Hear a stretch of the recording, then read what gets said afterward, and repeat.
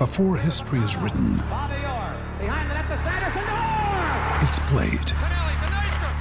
Before it's frozen in time, it's fought one shift at a time. Before it's etched in silver, it's carved in ice. What happens next will last forever. The Stanley Cup Final on ABC and ESPN Plus begins Saturday. Another day is here, and you're ready for it. What to wear? Check. Breakfast, lunch, and dinner? Check. Planning for what's next and how to save for it? That's where Bank of America can help. For your financial to-dos, Bank of America has experts ready to help get you closer to your goals.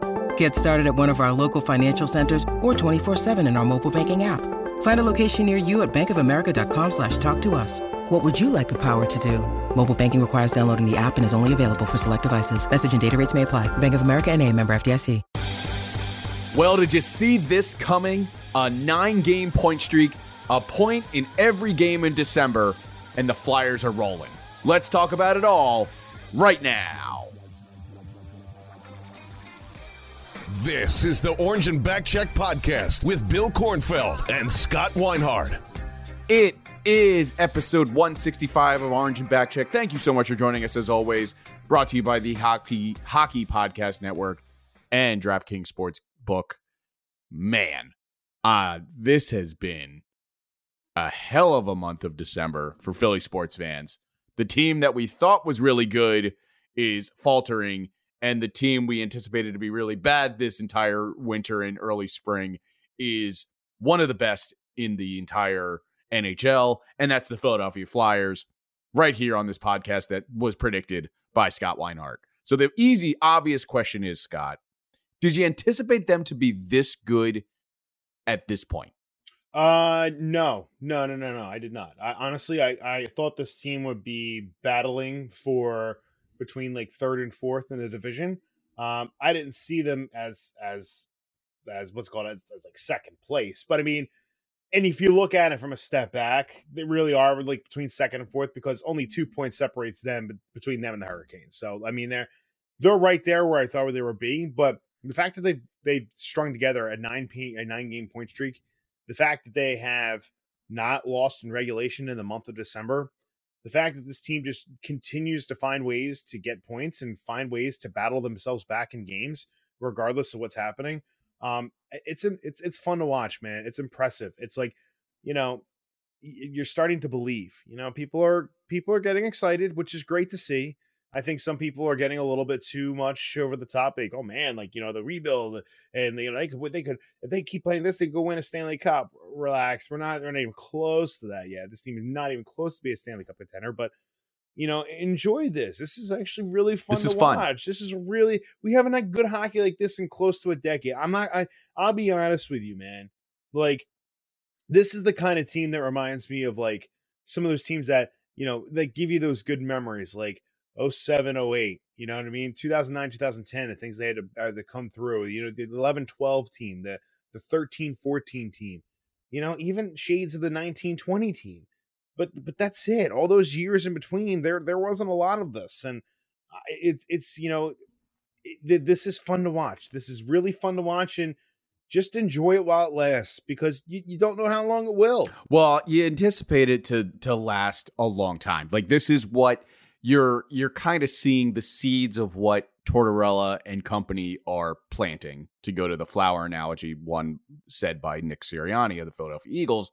Like, this is the growth phase. We're putting down the seeds. We're tendering it. We're putting down the soil, all that stuff, the growth underneath, and what we're not seeing and all that stuff.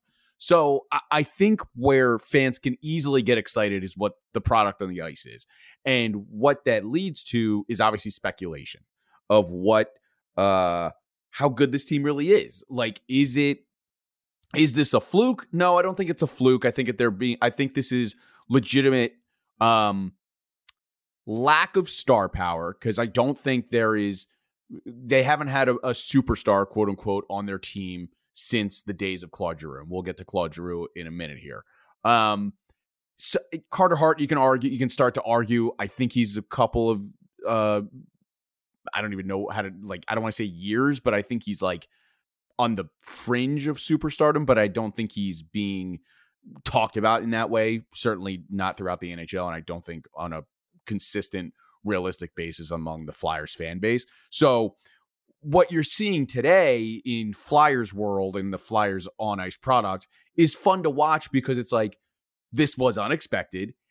And there's enough players to say, I could see them flourishing in 2 to 3 years when the big names come over, or when the superstar is here, when the superstar has made a name for themselves, whether that is Carter Hart or Travis Konechny, or I could wouldn't put, you got to start talking about the superstardom, potential superstardom of the Owen Tippett's of the world. Is Tyson Forrester there? Like these players, because it's so unknown, you can talk about them and being, hey, there's something here that you can say, yeah, I can see them being a household name in the NHL fandom in 3 years or 4 years, whatever that number is. And that's exciting. Yeah, 100%. And this is the benefiting of good drafting, having good talent, keeping some of that good talent, but at the same time, don't get it twisted. Excuse me. At the same time, this is still a rebuilding team, so there are going to be pieces that are going to be moved before the trade deadline this season. So, there are things out there as far as Sean Walker is still a prime trade candidate, Rasmus Ristolainen, Morgan Frost, Nick Seeler, Mark Stahl. Those guys are going to be trade targets 100%, and you're going to get some valuable assets for them.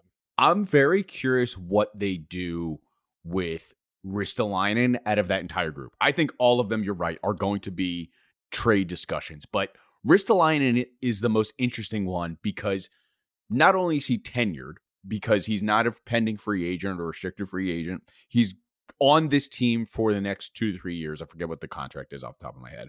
Doesn't matter. It's one of those things where he's also saying, I wish I had Torts as my coach when I was 18, 19, 20 years old. And when you start to hear that on a consistent basis, I mean, we touched on Michael Del Zotto talking about how much he enjoyed playing for John Tortorella when he was on the New York Rangers. These things don't happen coincidentally. Like, these are legitimate things, and I am prepared to say, and I did not tell you I was going to do this, I was 100% wrong on John Tortorella. It is a classic scenario of what you talked about last week about fans versus coaches. This is, I think, and we saw this a little bit if you were paying attention to go search all black, all white NFL, and you'll understand what, I think there is. Oh, God, Rashard Mendenhall. Yeah. God. I think there is a legitimate case where there are some certain aspects where people like myself don't have a space to talk. Like, I don't know what it's like in a locker room. I don't know what it's like in the huddle or on the ice, on the bench, that kind of thing. This is one of those scenarios where I was truthfully just talking out of my ass at the end of the day, because it was a hot take that I thought Tortorella was the wrong fit for what the Flyers were trying to do. And it happily blew up in my face. So for guys like Ristolainen that are playing really, really, really well as a Philadelphia Flyer, and you have him tenured for the next couple of seasons, where in the next couple of seasons you're anticipating this team to only get better, poses an interesting question for the likes of Danny Briere and Keith Jones. So I'm very curious of what they're going to do, because let's not get this, like you said, twisted. There is still a plan in place that they are adhering to. Just because they are overachieving today, and they are overachieving. Here's where I think it is overachieving. None of us anticipated this. You said it yourself. That's why I led off with that question. We didn't anticipate this level of success. You're putting words in my mouth, and that's not what I said. I did not anticipate him having a 9-game point streak. That was my point. I did not anticipate them not having a regulation loss to this point in December. That's the overachieving I'm talking about. I fully expect this team to not only get into the playoffs, but to win a round. And I made that prediction at the beginning of the season. That's not a hot take, people. That is my prediction. And you might sit there like, okay, this guy's nuts if this is the first time you ever listen to the podcast. I'd ask you to please go back and listen to the episode starting in August. And you'll see that maybe even, July, August. Go back to that and start listening to where we are today. I would say and, even July. And tell me where I'm wrong. July, August, yeah. Please tell me where I'm wrong. Like, I'm not the type of guy where I'm going to sit here and pat myself on the back, but go back and tell me where I was wrong. Because frankly, like I've been saying all along, this is a playoff team. And what the thing is that I expected this because of the record John Tortorella has had in the past with teams in his second season. The numbers are there. The talent is there. He said the franchise hit the reset button last season when they hired John Tortorella. The changes of adding Keith Jones and Dan Hilferty to the mix and Danny Briere were just icing the tips of the iceberg. The main foundation for this whole rebuild has been John Tortorella at the core. And that's because everything for the culture starts from that locker room and having the right players in the right areas. And the thing is, what I love about this team so far is that you can literally see on the ice they are playing for each other. You see guys diving late in games, taking pucks in the stomach to block shots so they don't get through the net. Like, that is, like, I think it was Ryan Poehling who took one in the stomach a couple games back, maybe against Nashville. And that hurts, man. That does not feel good. And he took it so the puck wouldn't get that's laying your body on the line, not just to win, but for your team, for your teammates. So it doesn't get through, so you have a chance to win the game. That's the mentality. And that's the mentality that Mr. Snyder had instilled when he ran the ship here.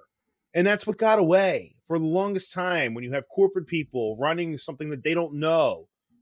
But I digress. But John Tortorella came back and said, that's not how you do things. It's not how you do things.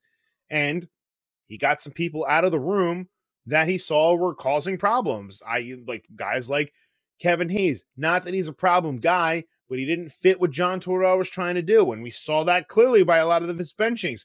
We saw Ivan Provorov, the same thing. It was time for a change. It just wasn't going to work here. You see make those moves, and look how different the team is performing. And I really got to give John Tortorella credit for one big thing.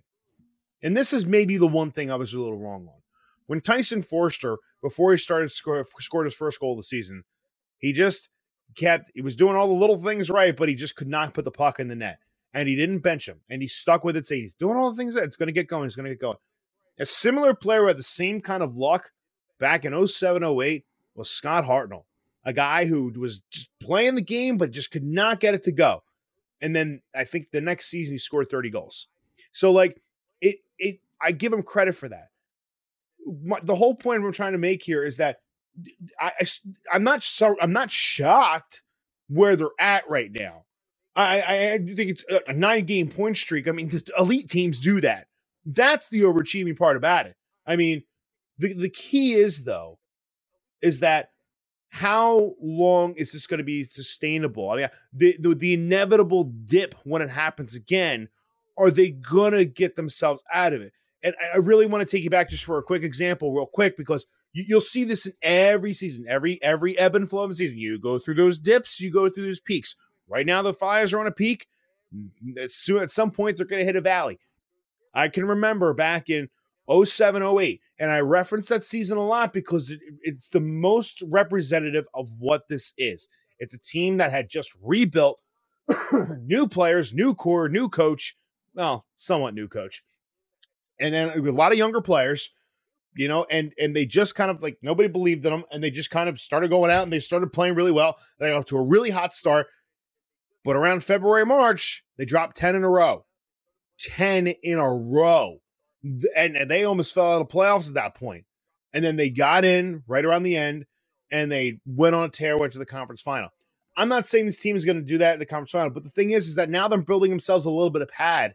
So when they inevitably have that slump at some point, and like the Devils are going through right now, at some point, they have a little bit of space to work with here. But the thing is that the way the team plays, they're consistent. They're the only thing that's going to plague them at some point is that they have a slump in scoring because they've had to win tight games. I would say injuries too. Like if they have any significant injuries, I mean, obviously Noah Cates is the name that comes to mind in terms of skaters that's out significant for an amount of time. He's still mending that broken foot.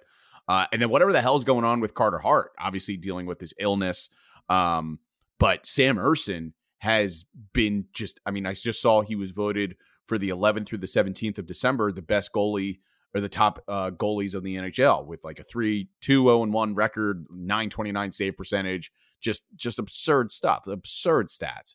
3 wins, 1 shutout, 195 goal against the average, and 929 save percentage. Yeah, it's crazy. And it begs the question, and you and I were talking about this in the pre-show, who is responsible for this winning culture that we have seen, not just in December, obviously what recency bias of the 9-game point streak and all that is top of mind, but like on a consistent basis, this team is playing significantly better. What we've seen over the last 2 or 3 seasons was they started out really hot, or they were winning close games, kind of like what the Eagles are going through right now, where they were winning close games, but they were still racking up points. And then around now into the new year, they dipped off and they never recovered. The wheels fell off and it was all over. I don't see that happening this year because I think the structure of what is going on comes down to coaching. I truly believe it doesn't matter who you put in net. It's the coaching of how this team, and I think this will go into what you're going to argue, has revamped this team 150%. Like just a totally change of philosophy, but even like there's a reason that that John Tortorella, as we've clearly said and have come around to from my perspective, came in and issued a new culture, a resetting of the culture here in the Philadelphia locker room. And it's worked out tremendously. The question really is how long does it last? Because all coaches have a shelf life, but right now, enjoy it. I think this is all because of John Tortorella, the success that we've seen. They're overachieving in the sense of they're on a frame. They're solidly in the playoffs right now. I saw a stat by Christmas, teams that are in playoff positions. It didn't specify if obviously those seedings change and all that. But if you're in a playoff position on December 25th, which we're at the time of this recording 5 days away, you have like an 87% chance of making the playoffs. That is amazing. I don't think we saw that happening for this team in terms of being in second place in the Metropolitan, being right up there with the best, one of the best since their San Jose loss, which we all started freaking out about, which we knew was coming. I know you're shaking your head, but because you didn't freak out, I know. I think the record, it's it's obviously improved now, but the time I saw it, they were like 11-3-2 since that loss, which obviously has now vastly improved, or has continued to improve. This is all because of Torts. Torts has gotten them to buy into his system, like I talked about with Ristolainen, saying, I wish I had him as a coach at such a young age, and benefits of guys like Tyson Forrester, of Noah Cates when he's back healthy. Like, these guys are benefiting tremendously from a guy like Torts. And that is why they are doing such success. And I think the bigger piece, Bill, that to follow up on that is that, like, when people talk about, like, they're still rebuilding, like, they're still building up from here.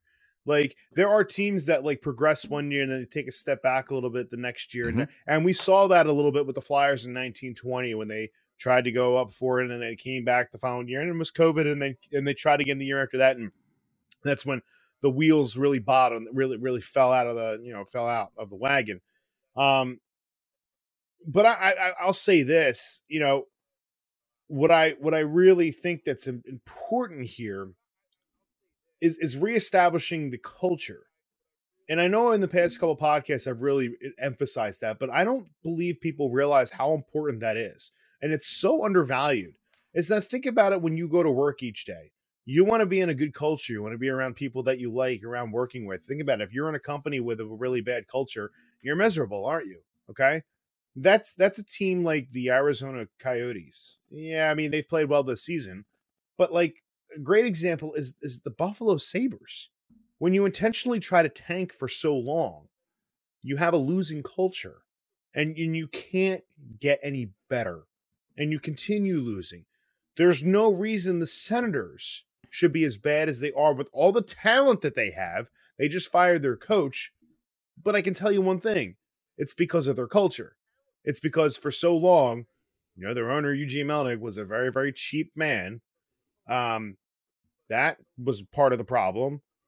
And Ottawa, and what's called an Ontario's capital, they one of the cheapest owners there was in the league. It blows my mind that in professional sports there are cheap owners, not just in Ontario or in Ottawa. Like being cheap in sports as a billionaire owner boggles my mind. Just it doesn't make sense to me. I can't figure it out. Oh, it does absolutely to me. No, it's called greed. It's called that's true. It's not. That's all it is. It's greed. It's like no, like I want more. You don't need it. That's what it is. But to go back to the point, when you have people who make the tanking point, like they should be tanking. What would you rather have? A team that is on the ascent, that is with a roster that's not devoid of talent, but is developing talent, that's actually having success, or a team that is devoid of talent, trying to build round up talent that can't win games, a team that when you finally get to a decent point where you feel like you're near playoff contention, you can't do anything. Oh yeah, they're called the Philadelphia 76ers. So if you want your team to be mired where they can't get out of the second round and they can't excel and they can't get any further because they have a losing people who had the tank argument for a long, they're going to make trades. They're going to change things on the roster. They're going to build for the long term. It might deplete some things down the line for the playoffs, but they're still going to look at the long term and they're going to look for other guys to step up. That's part of a rebuild. You want that. But the thing is that right now you look at this and say, hey, look, right now you have a locker room that's extremely tight. Watch the videos where they hand the dog mask around. They have the underdog mentality going on. They believe in themselves. This team is not capable right now of winning a Stanley Cup simply because of the talent alone. But the team is also at the same time not going to make a push to say, you know what, we might have a chance because these guys believe in themselves. No, they're going to look at long-term and say, no, you know what, we're still going to do this thing because we want long-term sustained success. We want 2, 3, 4 Stanley Cups, not one gamble at a Stanley Cup. It's funny, like, I agree with you. They don't have the talent on the roster today, not even on close. paper, to win a Stanley Cup. But guess what I'm telling you right now, Scott? I'm not going to the Wells Fargo Center and telling them that to their face because they don't want to hear that shit. Great. They believe that they're professional athletes. They should. They should. Which is awesome. I'm not going to tell them. I'm not going to tell them that they don't have the talent. I'll just say it here on this podcast. It's not that I don't believe. Great. No, it's something I don't believe. That's not the point. I know what you're saying. Like it's we're just evaluating the team as is, and we're like, there's more to be had, and they know that, and they'll do what they can, and we're gonna enjoy what they're doing today without sacrificing tomorrow. Like that's really what this comes down to, and that leads to. And I know we'll get to these trade rumors that have cropped up because of the success. Everyone's talking about flipping this buyer-seller mentality. But first, as always, I want to get to DraftKings Sportsbook, our official sports betting partner of the Orange and Black Check podcast and the Hockey Podcast Network. Bet the action on the ice with DraftKings Sportsbook. Flyers take on Nashville on Thursday night. You can get them at -1.5. They're favorites against the team. And they have been killing it against the spread. I don't know how closely you've been following this, Scott, but they're one of the best teams to cover the spread. So if you think they're going to win by 2 goals, take them at +180 at this point. So looking good. Download the app now and use promo code THPN. New customers can get $150 instantly in bonus bets for betting just $5 on any hockey game. That's promo code THPN, only on DraftKings Sportsbook, an official sports betting partner of the NHL. The crown is yours. Bonus bets expire 168 hours after issuance. Gambling problem, call 1-800-GAMBLER or visit www.1800gambler.net. In New York, call 877-8-HOPE-NY or text HOPE-NY 467-369. In Connecticut, help is available for problem gambling. Call 888-789-7777 or visit ccpg.org.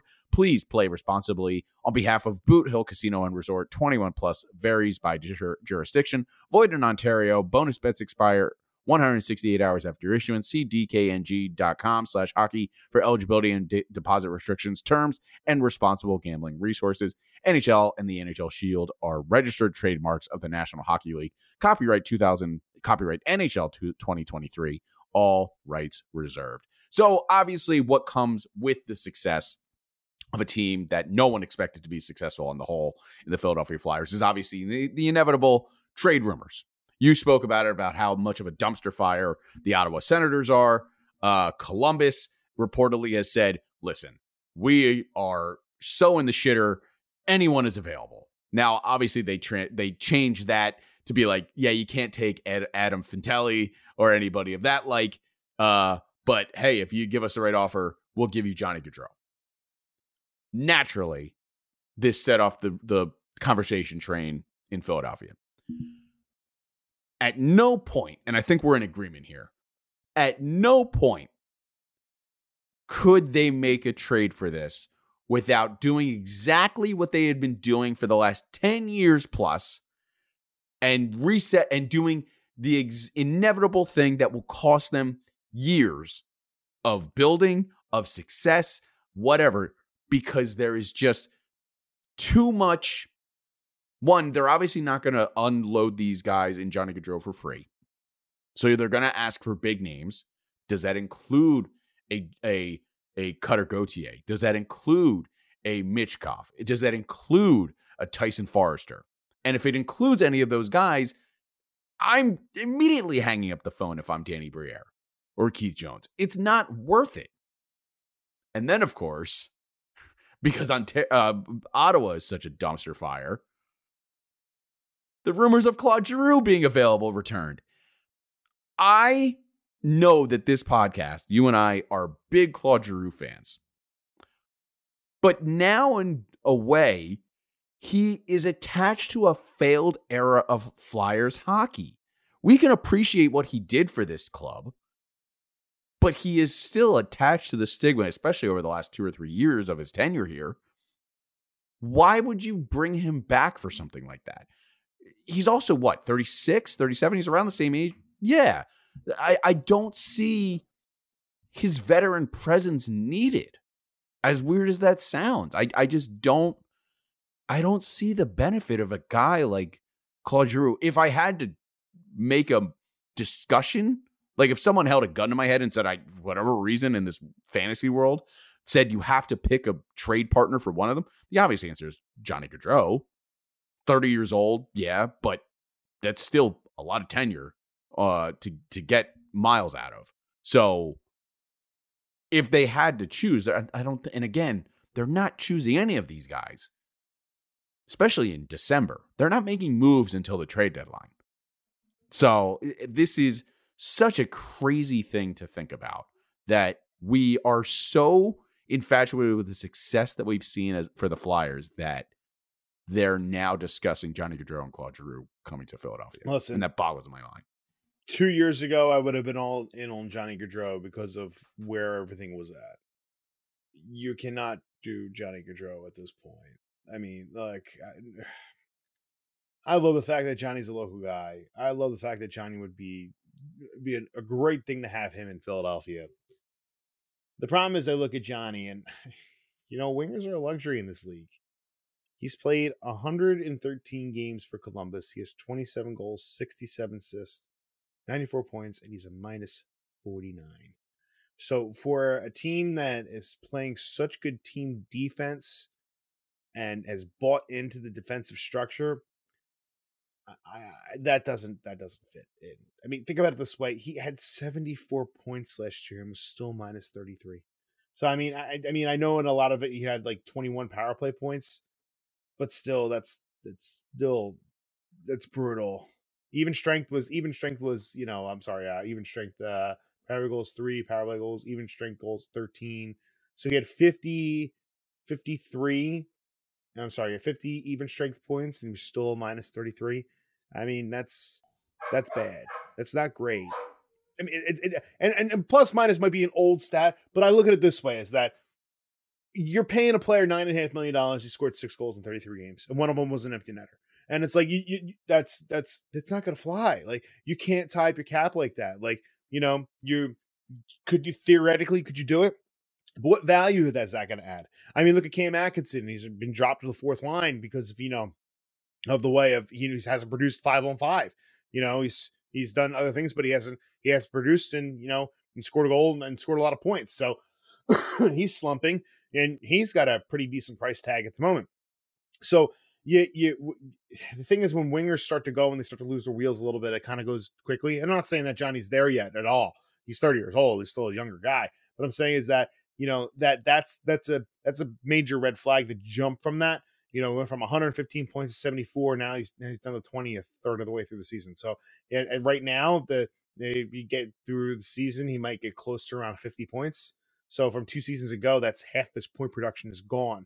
And Columbus is playing $9.5 million with that. So, I mean, there's already rumors in Columbus of Jarmo Kekalainen and John Davidson getting the boot after this season. Or even sooner than that. So that's a possibility. The other hand, Claude Giroux, no. Like, you don't need Claude Giroux anymore. And think of it this way, like, you can appreciate Claude Giroux, like you said, for what he's done and as his tenure as a Flyer. You can also appreciate Eric Lindros for his tenure as Flyer. Both were major failures at the end of the day. And we all know how we've come to love Lindros again. And one of these days we will do the same thing with Giroux. We'll reminisce about how great he was, and it's a shame he never won a cup, and it's a shame that, we wasted his career and stuff like that. And it'd be a shame that Lindros never won a cup. We had great years with Leclerc and Remberg and the Legion of Doom and Eric Desjardins and everything like that. But ultimately, those seasons were ultimately failures, and you know what? They did not win the ultimate prize as they wanted to do it. Claude Giroux is a little bit more worse because it's more the mediocre years. And that's the thing, is that, you can feed me all you want. Oh, he's the 3rd most points, in the NHL since like 2007, or, right behind Crosby and Patrick Kane and stuff like that. Okay. Well, guess what they have 6 of and Claude Giroux has 0 of. What matters? Stanley Cups. So that's a big deal. And I think that people don't I think that people need to take into consideration that you moved on from Claude Giroux for a reason. It's time to move on. I love Claude Giroux. Will always respect what he did. Great hockey player, an elite talent, always has been. But no chance. You don't mess with chemistry. You don't mess with it. Yeah. He comes back after he's retired, or he signs the 1-day contract, retires a Flyer, whatever the case, after 1,000 games played. And then he actually kind of will, I hope, because I do like him as a culture. Like, I think he's a nice person to have around the organization. Give him like something like Eric Lindros. You see Eric Lindros with his family banging the drum every once in a while at the games and that kind of stuff. That's exactly what are his Gavin and Palmer will hopefully do down the line. Like, that is Claude Giroux's future here as a Philadelphia Flyer, and that's fine. No one should be upset by that. I also think like this is kind of fueled by the lack of a captain. For whatever reason, people are like, well, you bring back the old captain. And it's like, no, that doesn't mean he comes back and is a captain here for this tenured locker or this locker room. That would not bode well, because there's a culture established and Claude Giroux ushers in a new one. So it doesn't make sense to me. I have not forgotten. I know we discussed we were going to bring up this story at the beginning. Do you have any more hockey you want to discuss for this week? Because we have to get to the chaos that ensued at my home over this past weekend. And honestly, I'm chalking it up to the reason why we didn't have an episode this weekend. On Sunday? Oh, my God, it was a nightmare. Now, I'll say this. Well, we do have to have a serious discussion about Carter Hart and Sam Ersson. But we're going to hold that off for next episode. Ooh, I like that tease. All right. Mm-hmm. So we'll talk about. We have as a tease too. We've got a lot going on in January.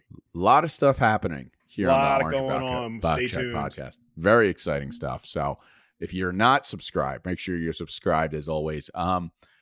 Listen, I am not a tough person.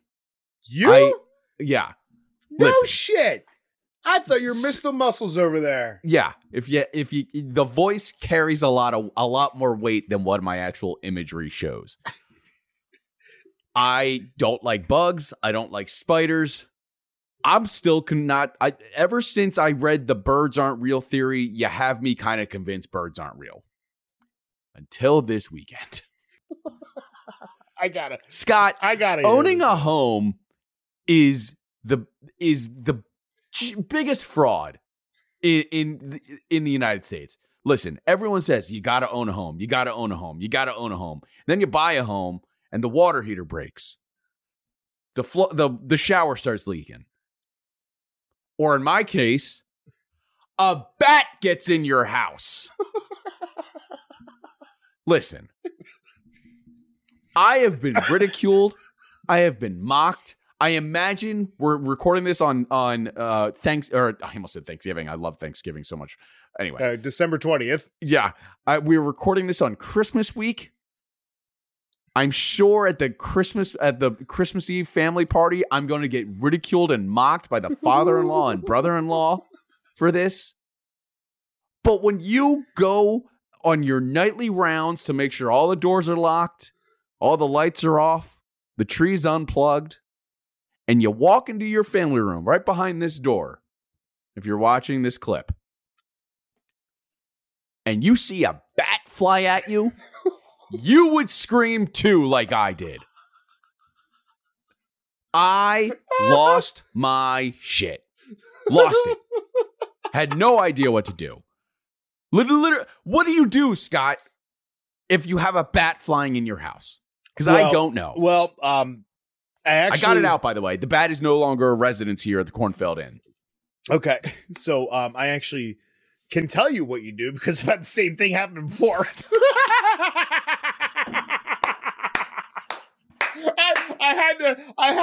I've been waiting to tell you that for 4 days now. I swear to God. Okay. I'll tell you exactly what happened. So, I remember vividly, I was sitting on my couch in the living room. Now this is probably I think this is actually during the pandemic. Even better. When everyone thought we were getting sick by the air we breathe. God. So I'm sitting there and like, you ever notice something like at the corner of your eye? The time. My peripheral vision's really like sharp. So I'm like, I noticed something. I'm like, what the hell was that? I'm like thinking, no, because I thought I saw something in the corner of my eye. I was like, no, that's not anything. So I'm sitting there. My wife was sitting there too. And next thing you know, I see from the dining. Now we have French doors that separate our dining room and our living room. So I look over and I see this thing swoop in from the dining room, and I was like, "What the hell is that?" I said, "Is that a bird? Like, how the hell did the bird get in here?" And then finally, I see where it went up, and it went up near one of the curtains. And my wife was, "What the hell is that?" And I go up near and I say, "Oh my God, that's a bat." Well, my wife freaks out, and she starts freaking out. What she does is she goes and first thing she does is she grabs the cat. She, of all things, the kids are in bed. So she grabs the cat and she runs upstairs and she closes the door. And this is we had one cat at the time. She closed the door, and I was like, okay. And I was like, she said, you gotta find a way to get it out. You gotta find a way to get it out. I was like, I don't even know how the hell to get in here. What the hell am I gonna do with a bat getting in here? So if you don't know this, and I didn't know this at the time until after the incident, bats don't fly in a straight line. No, they don't. They don't fly in a straight. They fly in like a U pattern. They fly down and then they fly up. So I'm sitting there and I open up the front door to my house and I'm trying to get this bat out of here. I'm like trying to wave it out somehow. I've closed my French doors. Okay. And I'm trying to make sure it doesn't go back upstairs in the hallway area and stuff. I'm thinking, how am I going to get this thing out? So finally I'm like, okay, you know what? Let me grab this little, Please tell me you put on your goalie equipment. No, I got this guy right here. So okay, this is a little mini goalie stick. So I think, okay, let me try to like, I didn't have a fly swatter. Let me try to like push this thing outside. So I'm literally doing like this. By the way, before you continue, fun fact, because I had to be, I originally like someone was telling me, oh, just kill it. Illegal to kill a bat in Pennsylvania. So I don't know what it's like in New Jersey. I'm sure it's very similar. Apparently it's illegal. So thank God I didn't kill that thing. Well, I should probably stop this story. So anyway, anywho, luckily I don't live in Pennsylvania. Yeah. So now I just basically ruined the story for you. But anyway, it was a well-timed, well-placed joke. So anyway, what happened was it flew over and it got above my fireplace where our TV is at. So I stand up and I walk towards the TV area, and this thing comes straight down and it starts flying right at my head. And listen, I'm a goalie. I just react, man. When something comes at me in my head, I just react. There was no intention. I promise if anybody from the SPCA is listening, it was not intentional. I literally just took this stick here and I was like, oh shit. And I just kind of swung. And it just went, and it plopped on the ground. So I was like, oh my God. And I was like, I'm looking down at it. And, I did the whole, like, when you're immature and you like poke it to see if it's alive or anything. And so I poke it and it's not moving. Like, okay, maybe I stunned it. And so finally I just take it literally and just wrist it right out the door. Like, no joke. I just flicked it right out the door. Wrist shot style. So anyway, I do that. Call my wife downstairs. And I was like, okay, I think we're good, hon. And she goes, what happened? I'm like, it was coming at me. I just swung. I think I just felt clunk and that was it. And she's like, how do you know it didn't fly back in or anything? I said, well, let me show you. So I opened up the front door and there it is laying on the step. So she's like, okay. I said, well, look, hopefully I just stunned the damn thing and hopefully it'll wake up and be tomorrow and be gone tomorrow. So we woke up the next day and go out there and I look on the front porch and the son of a bitch is laying there, like just. Oh boy. So yeah, I hit it pretty damn good. And the bad thing about it was, got yelled at for like 2 days in a row. She's like, when are you gonna take the damn thing off the porch? I'm like, I ain't touching that thing. Like some animal will come eat it or something like that. So finally I had to do the old, I would say the farmer's burial where you grab a shovel and then throw it somewhere in the yard and, an animal comes and picks it up later on. So, I've had a bat come in my house. Don't know where it came from. Don't know how it got in. I killed it. Yeah, I don't know how this thing got in my house. I have no idea. But apparently they can fit through really small holes. I don't know if it got through a vent or something along those lines, but I'll just never forget, like, what the hell was that? And I'm telling you, Bill, it was coming right at my head. I was literally would have been like you. Like, I would have screamed probably if I saw it and like, and boom. I felt the clunk and wrist shotted it right out the door. I didn't know what else to do. I mean, I'll tell you, and I had one time, the first time, that wasn't the first time I ever had a bat in this house since I lived here. I swear to God. Remember those CFL bulbs? They used to have the twisty ones that look like they're the spiral bulbs. I had just moved back here from Philly, and I had been living here probably about 6 months. And I had a $10 lamp from Walmart, one of those ones with a little reader on the side and the tall lamp at the top. And I will never forget this too. And I had it for like the longest time. And I turned it on one night, and the light is like flickering. And I'm like, what the hell is that? I'm like, why is it flickering? Like this, I never seen a CFL bulb go out before. I'm like flickering. So I go and I'm looking at it, and I see a flicker, and I saw like something flap out of it. I'm like, what the frig is that? I look in, here a bat had gotten stuck inside the CFL bulb. So I ain't touching that thing. Hell no. I mean, I am afraid of animals and stuff like that, but like I'm testing rabies or whatever friggin' diseases that. Listen, bats carry Marburg, Ebola, all that shit. I ain't touching a bat. All right. Rabies. Yeah, exactly. I literally took a whole trash bag, unplugged the lamp, put the trash bag over the lamp, threw the whole lamp out. That's amazing. I swear to God, dude. Good stuff. Uh-huh. So yeah, That's I've had bad incidents. So I've killed one and I threw another in the trash. So yeah. Luckily, I got this one out.